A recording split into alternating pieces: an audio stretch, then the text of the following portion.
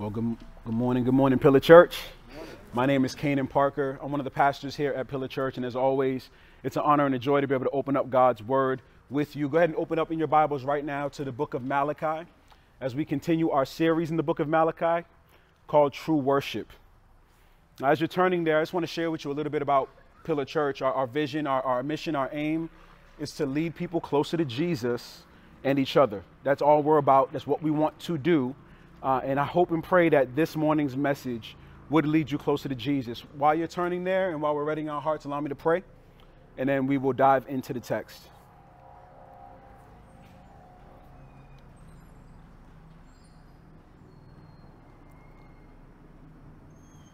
Father, I'm grateful. I'm grateful that you have, in the midst of all that's happening in this world, you have allowed the people of God to press forth, and you have shown proof that there is no gate that can come against your church. There is no power that can stop your people. Not because your people are great and mighty, but because their God is great and mighty. And you have allowed us to gather in the midst of pandemics, in the midst of social unrest, in the midst of technical difficulties, in the midst of sickness, in the midst of trials and tribulations at home. You have allowed us to meet for a singular purpose, which is to praise you, to corporately worship you. And we will not forsake the gathering of your people. And so now, Lord, as we are here this morning, as we have the weight of the world literally on our shoulders, as we've come into this place, as we sit at home in our couches and we look around us and our circumstances are ever present. And even for some of us, for some of you online, our circumstances are suffocating us. Would you be that breath of oxygen that we need? Would something about your word give hope in the midst of dire circumstance? Would it do what it does despite my delivery, despite my exegetical abilities, despite the heart of the sinner hearing your word? Would you penetrate that heart against the will of the person? And would you draw him to you? Draw her to you. I don't know what word from this verse is going to do it, but I pray that the word of God would fulfill its promise and never returning void this morning.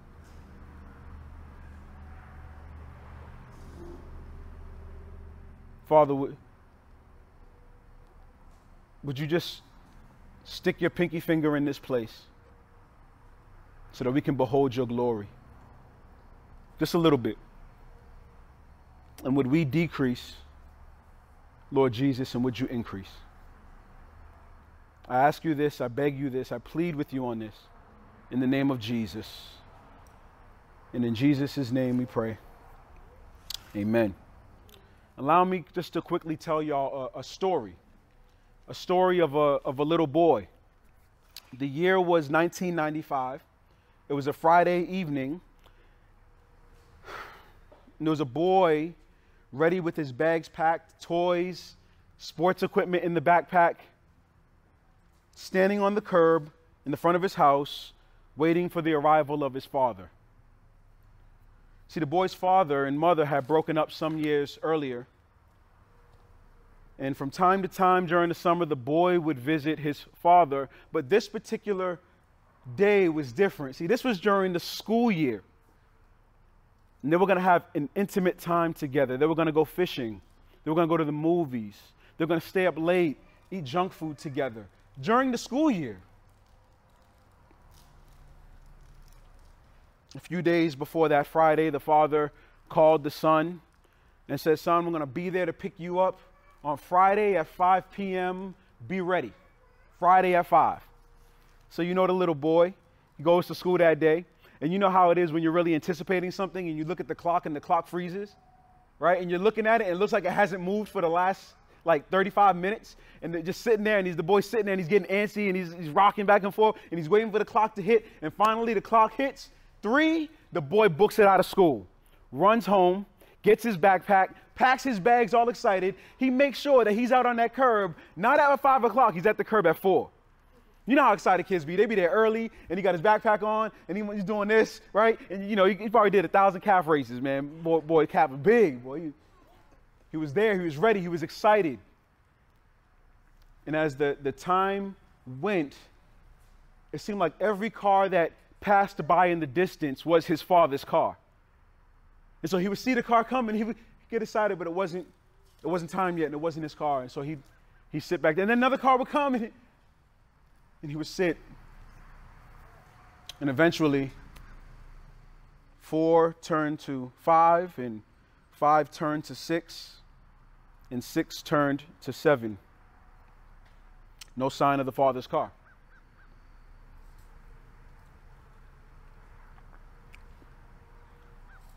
The boy's mother was standing at the window behind him, looking at him with like a face. It was like a mixture of being somber and angry and sad, all kind of combined. And she's staring at her son as his heart breaks, as car after car goes by. And the person driving the car is not his father. And his mother, looking at him, says, baby, why don't you come back in the house? No, Ma, I'm not going to come back in the house. He's going to be here. Just one more minute. You know, it's a few more minutes. Finally, about 8 o'clock, as the cars roll by and the son's demeanor starts to drop, the mother can't take it anymore and goes out, grabs her son by the hand and walks him in the house.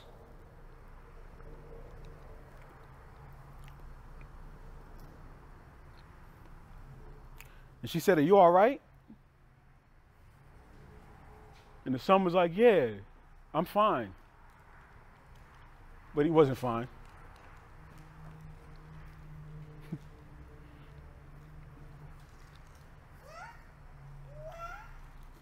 For the first time, something made sense to that boy. He started to realize that my daddy don't want me. See, this isn't the first time that this happened to that boy. It's happened several times, but it was the first time the mother was unable to protect and shield the son from the faithlessness of his father. That boy, for the first time, experienced something called the sin of omission. The sin of omission is not doing what you said you would do. Not because you lack the actual capability to do it, not because you had a scheduling conflict, not because, you know, there was an emergency and you couldn't fulfill your obligation. The sin of omission is not doing what you said you wanted to do because you had a greater desire that stripped you of your attention of your prior commitment. So that boy took the stuff out of his bag. And he felt rejected and betrayed and small. And as I tell that story, I know many of you guys can actually empathize with something like that. I know that many of you at home can empathize with something like that. Our world's broken, ain't it? Maybe you felt in sometime in your past the sting of abandonment. Maybe you felt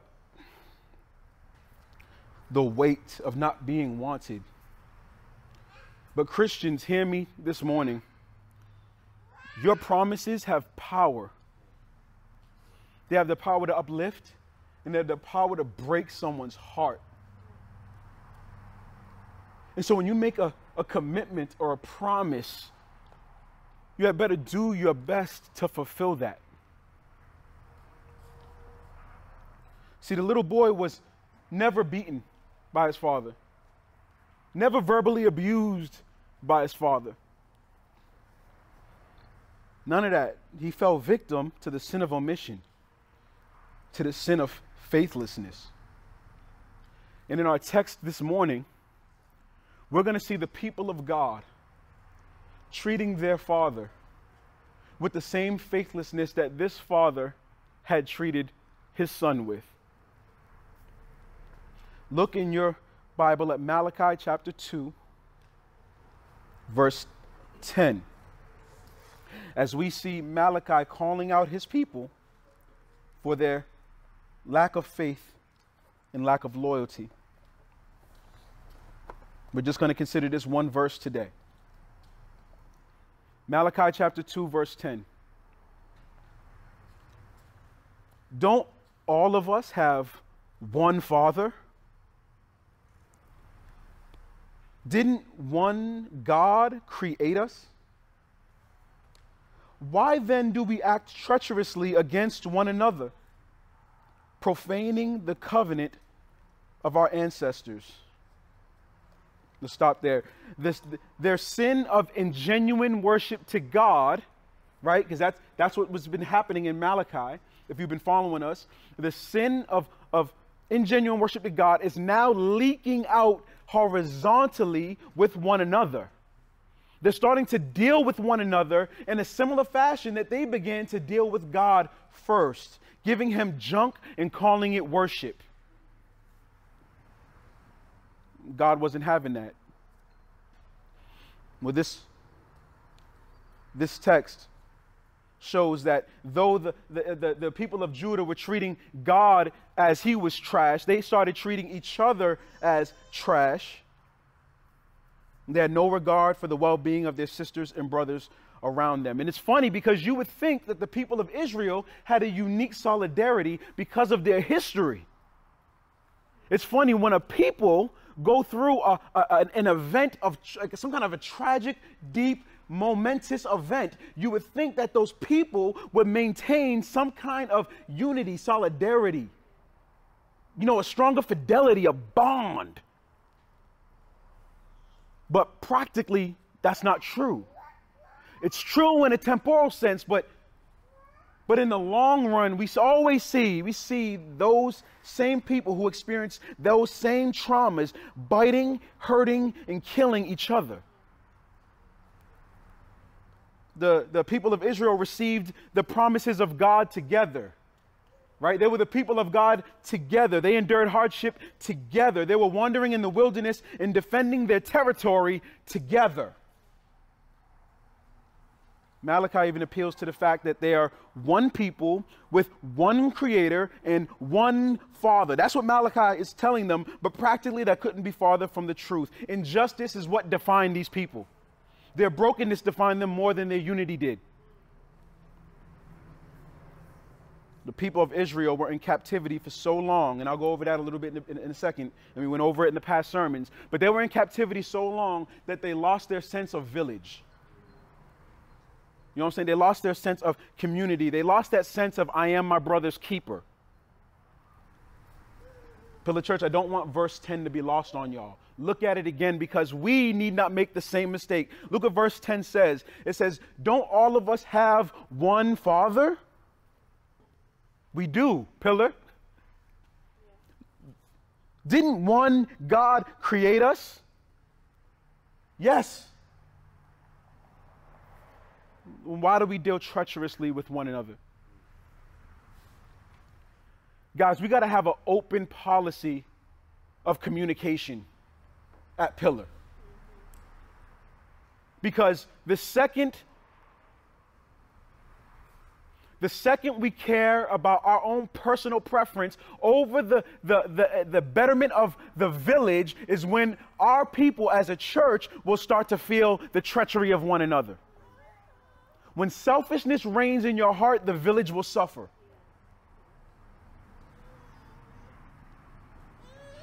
Nothing grows by accident except for weeds, y'all. Which means you got to be intentional about communicating with each other. You got to be intentional about praying, about cutting through that minutia that we have when we haven't seen each other in a while. Hey, man, how you doing? When did you get that haircut? That's good. That's fine. That's dandy. But how about, brother, how's your soul? How can I pray for you right now? Talk about the haircut. Talk about the game. Have fun. But if we're going to cultivate a healthy relationship as the people of God, then we got to talk about the things that are choking out our faith. We got to be able to see within us, both receive it and give it the criticism of, or the calling out of our selfishness over the betterment of the village, the people. Because whether you want to hear this or not, you are your brother's keeper. Calvin, I need you to keep me right. You know what I mean? Vice versa, bro. Yeah. I need y'all at home. I need y'all to keep each other right, which means you got to call each other. You can't let a pandemic separate you. And by God's grace, we've been able to see that and experience that, and we're still here largely because of that. And so I want to call us to remember and take heed of the warning that we see in chapter 2, verse 10 of Malachi, that we will have treacherous interactions with one another, lest we cultivate healthy habits of growth, leaning into awkward moments for the sake of healthiness, for the sake of growth, for the sake of cultivation.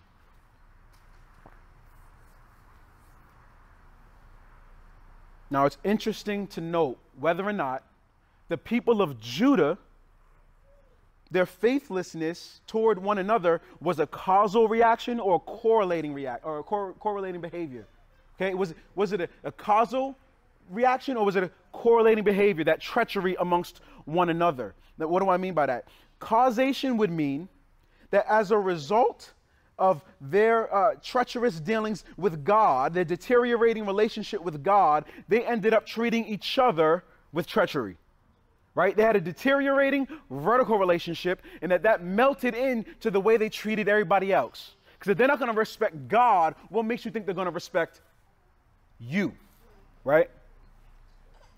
Or is it a correlating relationship, a correlating behavior, meaning they just happen to be disrespecting God and people all at the same time, and one doesn't necessarily precipitate the other. We're just sinners, and we treat everybody like trash. And it's interesting because it's like, yeah, you know,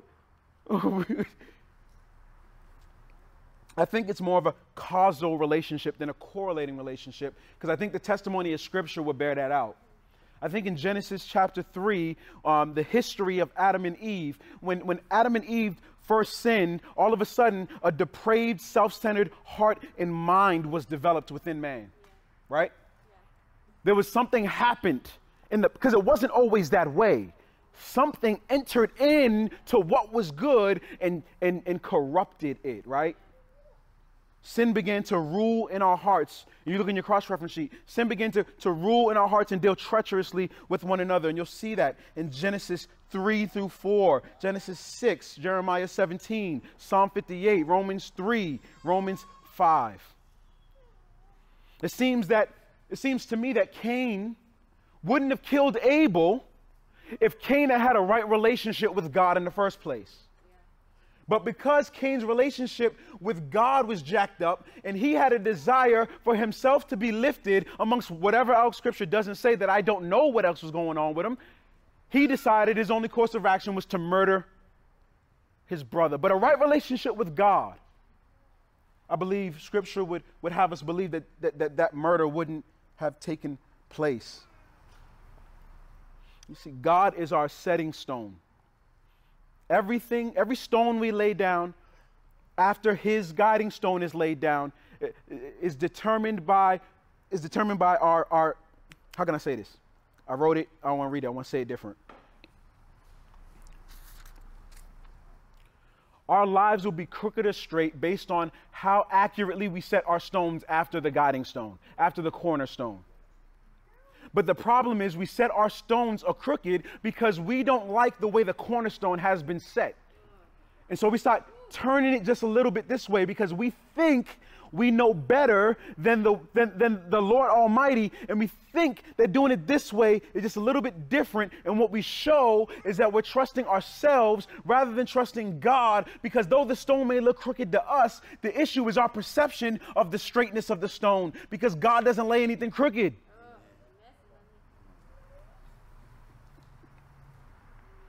It's a lack of satisfaction in what God is and does that leads to a fallen, unfulfilled attempt to satisfy ourselves with something else.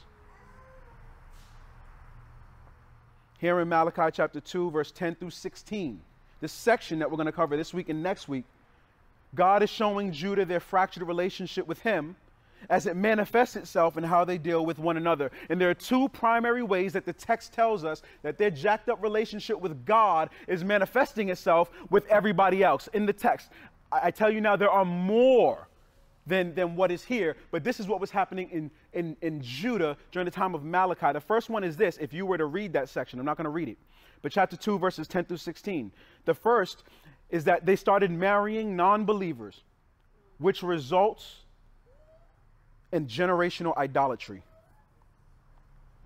The second thing they started doing is divorcing the wife of their youth, which leads to brokenness and dereliction. We'll see both of those next Sunday. We're going to look at both of those next Sunday. And the reason why is because I need to explain a concept to you in order to help you appreciate the text more. And this is going to take a little while to explain, maybe not. And I think that understanding this concept is going to give you a more enriched understanding of the book of Malachi as a whole. In fact, as we look through this concept, you can reverse apply it to the other 3 sermons that we've preached in the book of Malachi already. Look at chapter 2, verse 10 again. It says that Judah is guilty of what? Profaning the covenant of their ancestors. We need to continue to grasp an understanding of the weight of a covenant to best appreciate the passages. The word covenant is not used too frequently in the 21st century. It's just not a word we tend to say. And so therefore the word has lost its weight and its meaning. But the people of Israel made a covenant with God, that he would be their God and that they would be his people, right? That they would obey the word of the Lord, the ways of the Lord, the ordinances of the Lord, the laws of the Lord, that they would obey him, that they would be his. They made a covenant. Now, what's crazy about the phrase, they made a covenant, is that it's not actually they made a covenant. The actual phraseology is they cut a covenant. They would literally cut an animal when they made a covenant. So when a covenant was cut, 2 parties would come together and they would agree on terms of a relationship. Right? That makes sense. They would agree on their terms of their relationship. After coming to an agreement, they would take an animal and they would literally either cut its throat or cut it completely in half. Like this is bloody. And they would cut the animal in half, and if they cut it in half, they would lay the animal side to side, opened up. And in between, as they oftentimes would build a ravine in the middle, a small ditch in the middle, the blood would leak from the animal into the ravine. So they would do it this way, or they would take the blood from the slit throat of the animal and spray it upon the people. This is how they cut covenant. You see a great example of this in Genesis chapter 15 when God and Abraham cut covenant together. In effect, when you cut covenant, this is what you're saying. Listen to this. The cross references in your sheet, Jeremiah 34. This is what you're saying when you cut covenant. You're saying, if I don't hold up my end of the bargain, let it be done for me as these lifeless animals. Okay, that's how serious cutting covenant is. It's deeper than a handshake. It has more weight than a verbal agreement. It has more gravity than a contract bound by law, because this is a contract bound by blood. There's weight here. Life and death hangs in a covenant. Israel made a covenant with their God, that he would be their God and that they would be their people. Look at your cross-reference sheet quickly at Exodus chapter 24. I want your eyes to see what my mouth is going to say. Exodus 24, verse 3. You at home, it should be in the comments, the cross-reference sheet. We're going to look at Exodus 24, verse 3 in the following. Moses came and told the people all the commands of the Lord and all the ordinances. Then all the people responded with a single voice. Look at what they said, right? We will do everything that the Lord has commanded. Then you go down to verse 7 and 8. It says, he then took the covenant scroll and read it aloud to the people. And they responded. How did they respond? We will do and obey all that the Lord has commanded. Verse 8. So what did Moses do? Moses took the blood and he scattered it, splattered it onto the people and said, this is the blood of the new covenant that the Lord has cut with you concerning all these words. Y'all see some weight here? And then in Exodus 29, verse 45 and 46, it says this. God says this. He's making it clear what this covenant means. I will dwell among the Israelites to be what? To be their God. And they will know that I alone am their Lord. I alone am the Lord, their God, who brought them out of the land of Egypt, so that I might dwell among them. And then he makes the statement declarative again. I am the Lord, their God. So the covenant is, to sum it up, we will be his people and he will be our God. And in that context in Exodus, they're coming out of Egypt under the idolatry of false Egyptian god worship. Not just was he battling Pharaoh, and if you looked at the sermon series, Freedom from Oppression, we highlight the reality of that. He's fighting against Egyptian gods, destroying Egyptian gods in the midst of his plagues. The covenant God cut with Moses and the Israelites is something called a bilateral covenant. And we're going to understand that a little bit later too. But God was going to hold them accountable to the terms of their covenant. Why? Because what did they say? We will obey all that the Lord has commanded us. Now, if you're just joining us in this series, you may have missed how we ended up at this particular point in the passage. Like, how are people starting to deal treacherously with one another? And I know I highlighted it, but let me give you an overview, and hopefully we can land right here again. The series is called True Worship because this is exactly what God is calling his people to do in the book of Malachi. He's calling them to true worship, not perfect worship. Okay, don't get it twisted. He's not saying perfect worship. He's asking for authentic worship, genuine worship, true. We are fallen. I don't even know what perfection looks like in worship, but he wants authentic, from the heart worship of him. See, the Israelites had an attitude towards God because they feel like God had slighted them. In our first sermon series, you'll see in the beginning of Malachi chapter 1, verses 1 through 5, they say, God, how have you loved me?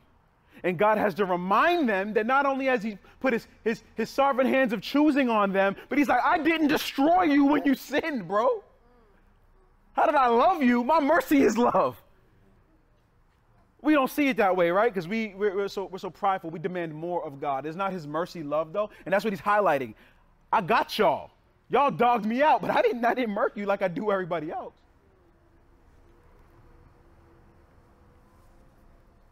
So they're angry at God because they say, how have you loved us? Because they've just endured 70 years of Babylonian captivity. They were in the hands of foreigners for 70. People are born and died within that range. 70 years of captivity in Babylon. And God comes to them like, I love you. It's almost a natural human reaction to be like, what? How you love me? You let me sit in this. How you going to let me be in bondage and for 70 years and tell me you love me? And that's where God goes, nah, bro, my mercy. Y'all survived this mug, didn't you? I should have wiped you out. Should have just on some old Noah. The people of Judah, after agreeing to the terms of this covenant, the covenant I just quoted above in Exodus, eventually fell into idol worship. And they didn't fall into idol worship once, they fell into idol worship constantly. Remember what God said? I will be your God, right? I will be the Lord your God. I'm the only one who's your God. But only 2 chapters later, what do we find from Exodus 29? In Exodus 32, what do we find? We find the people of God, after they agreed to a covenant, melting down some metal, creating a calf, and worshiping it. And to sting God's statement, I mean, the restraint of God. Exodus 32, verse 8. They attributed their redemption from Egypt to that little piece of metal.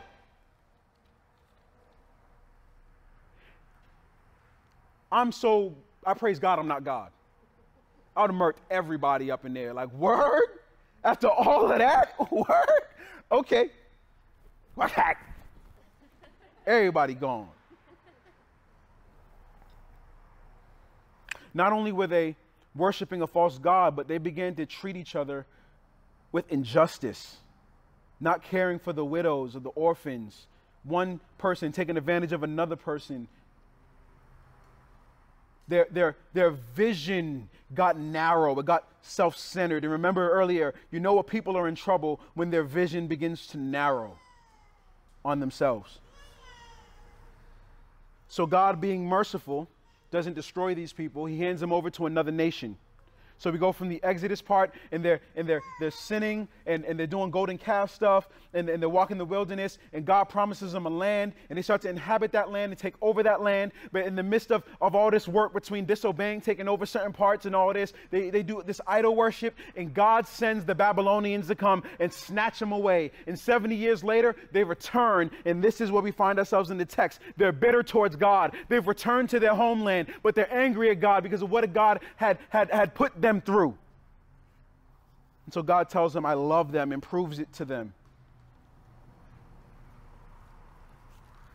We saw that in Malachi chapter 1, verse 5. And then in Malachi chapter 6, verse 14, we saw God call them out for their disrespectful posture of worship. Right? And so it's almost like a natural flow. It starts with the heart, the motive, the love. And then it goes, well, wait a minute, you're worshiping me not right. And now we're coming, wait a minute, now y'all ain't even treating each other right. Y'all see the cascade?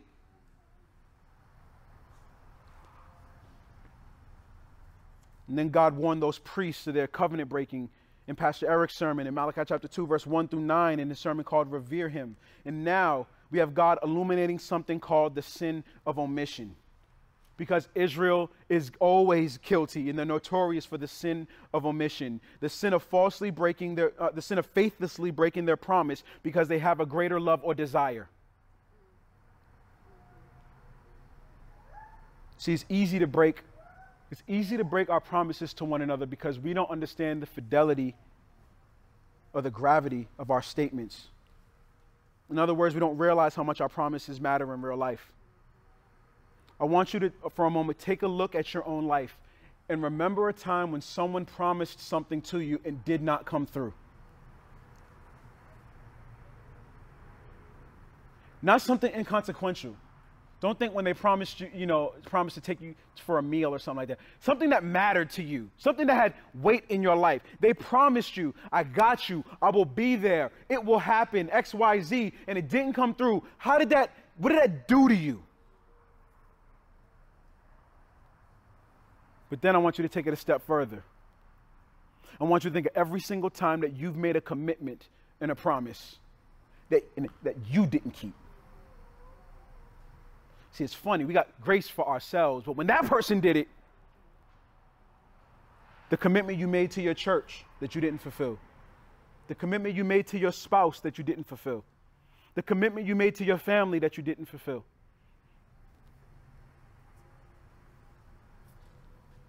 I think of this all the time. Here's my personal one. Y'all ready for some confession? The commitment I make to my kids and don't fulfill. I know why I can say that with confidence, because I ain't the only one. We ain't got to pretend to be perfect up in this joint. Why is it so easy? Why is it so easy to not fulfill our promises? Because we don't understand that our promises have consequences in weight. And it's greater than what we see in the moment. Sometimes the weight doesn't come to fruition till generations later. You know what we say? We say what the people of Judah said in Malachi chapter 1, verse 13. You see it in cross-reference sheet. What did they say when God tried to hold them to the standard that they agreed to? They said, oh, what a nuisance. And they scorn it. Man, that's a lot. Oh, man, I don't know if I could do all that. Can you imagine if God was fickle like you and me? If God made promises that he would renege on? Praise God, he's faithful. And he keeps his promises to his people despite his people. And I say despite his people because now I want to nuance what a covenant can look like. Earlier I said there's something called a bilateral covenant. A bilateral covenant is when two parties come to an agreement and they both either walk through the blood of the cut animals or they're all sprayed with the blood of the animals. And so both sides have a commitment to adhere to the terms of the covenant. Bilateral. That is not despite anything. You will uphold yours, I will uphold mine. And if one of us breaks it, let it be to us as it is these animals. That's a bilateral covenant. Both parties come to an agreement and both parties have action. But that's not the only kind of covenant we see in the text. We also see in the text something called a unilateral covenant. A unilateral covenant is one party, two parties making an agreement, and one party has to keep the terms of the agreement. And if you remember in Genesis chapter 15, when God cut covenant with Abraham, Abraham was put to sleep and was not allowed to walk through the blood, but the pot, the smoking pot, which represented the presence of God, went through the blood of the animals, saying, despite you, Abraham, I will uphold my promises to you. It doesn't matter what you do. My hand is going to be true. My promises will come to fruition. Nothing can stop it. That's a unilateral covenant. No matter what we do, the other party will uphold their agreement. But when God made his covenant with Moses and the people of Israel, was that a bilateral covenant or a unilateral covenant? Well, if you remember in the cross-reference sheet, they took the blood and where did they spray it? On the people of Israel. And what was their response? We will do work. Works. If they don't do, they receive curse. Curses for their disobedience. But I praise God that God knows us better than we know us. Because we're just like these people of Judah and Israel. We would claim and promise God fidelity, but we would inevitably renege on our promise to him. Because that's what sinful people do.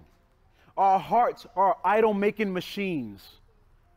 You saw what happened when they first made the first covenant. They made the covenant, 2 chapters later, they're making something to worship. We do the same thing now. We just don't melt metal and build it into a calf. We worship a whole lot of things. Most of them nowadays are non-tangible. They're ideas. They're states of being. The praise of man. Whatever it is, we make something else God. Like we prayed here this morning, whatever happens, let God's will be done. Because I'm prideful. I'm going to make an idol of the message preached. I'm going to make an idol of our singing and the performance, and it's not a performance, it needs to be genuine, it needs to be from the heart, it needs to be what the title of the sermon is, it needs to be true worship. Despite what it looks like to other people. We're singing and we're hearing, this is to God first. Everybody else is secondary and tertiary. It's God first.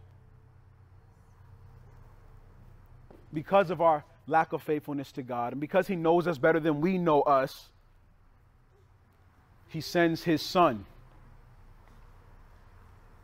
He sends his son to do something. He sends his son to institute a new covenant. And this covenant is not like the covenant that Israel made at Mount Sinai. This is a different covenant, a new covenant.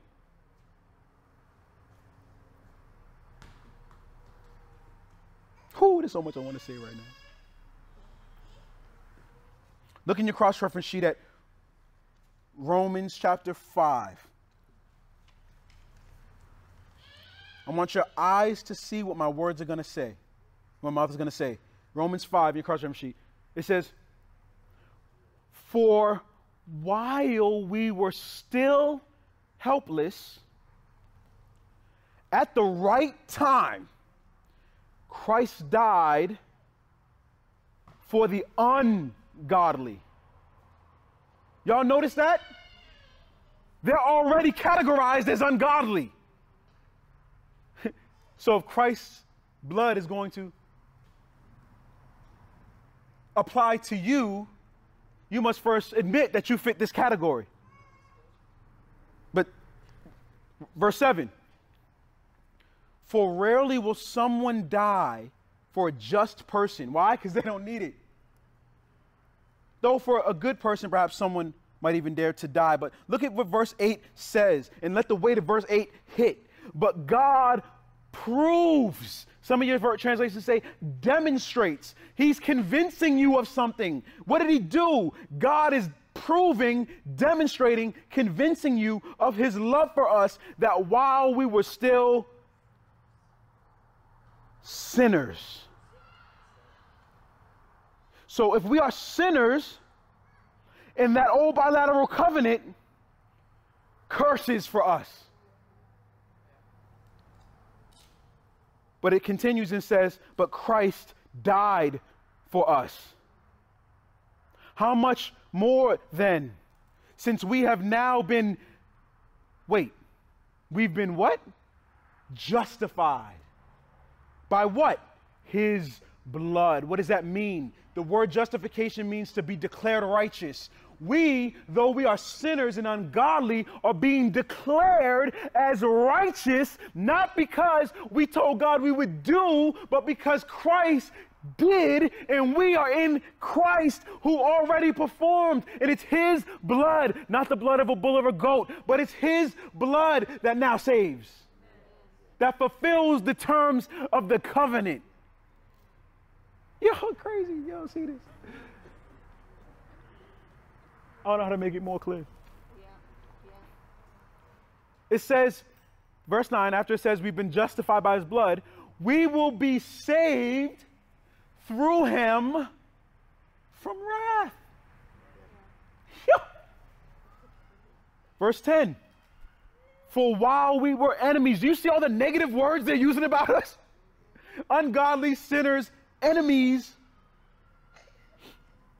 While we were enemies, we were reconciled to God through the death of his son. Then how much more, having been reconciled, will we be saved by his life? Verse 11 be hitting me too. And not only that, but we boast in God, not through our works.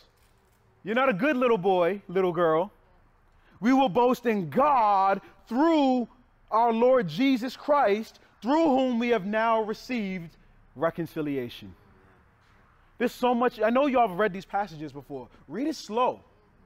Let it simmer a little bit, because it hits different. See, just like those old covenants, there was blood shed, but not the blood of bulls and goats. It was the blood of Jesus. Like the covenants of old, there was blood made a binding agreement, but not based on the performance of the people, but based on the promised, perfect, fulfilled work in Jesus.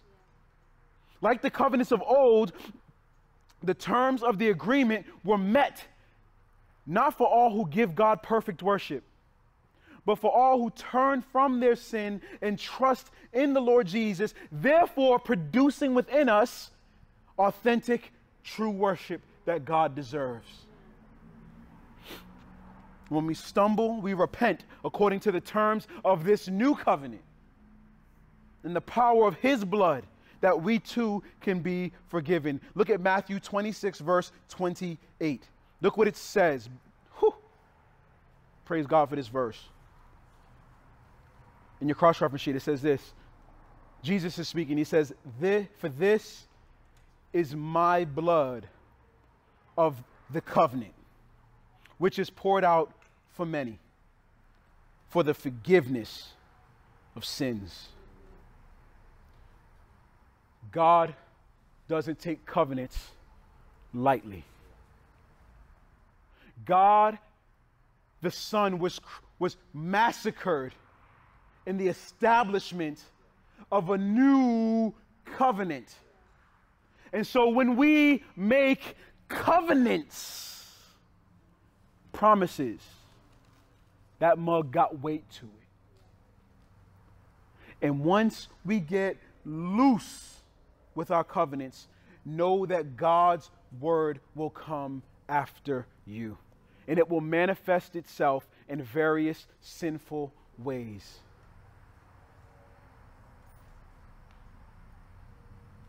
If you're guilty of breaking your promises, if you're guilty of being a lackadaisical, non-committal, whatever it is that you have inflicted upon somebody, there's grace for you. But I implore you to never do that again. As Scripture says, let your yes be yes and let your no's be no.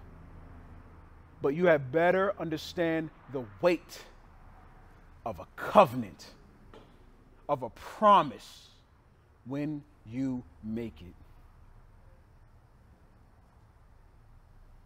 That little boy was never the same after he recognized a promise broken.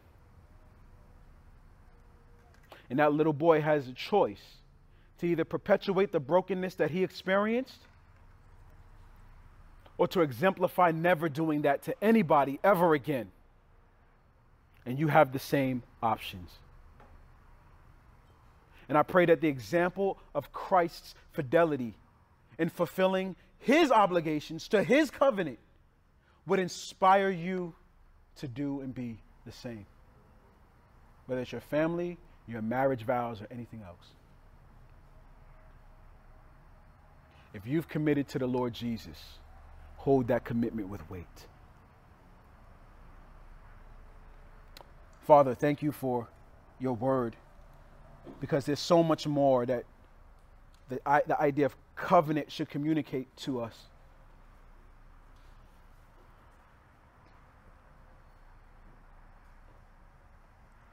And I pray that we would begin to take seriously the realities and the weight of our words. The people of Israel promised one thing and reneged. And now you're calling their bluff. What we learn from their example, and what we learn from the example of Christ, because Christ didn't renege on his promise. Christ fulfilled his covenant. He fulfilled his promises to us. And if we are to be chiseled and made more and more into the image of the Son, then the weight and the reality of covenant shall weigh on our minds and our hearts. Lord, do a work in us to be men and women of integrity. Not because we're good, but because our relationship with you is good. and you are worthy of all praise. We thank you, Lord, and we praise you in Christ's name. Amen.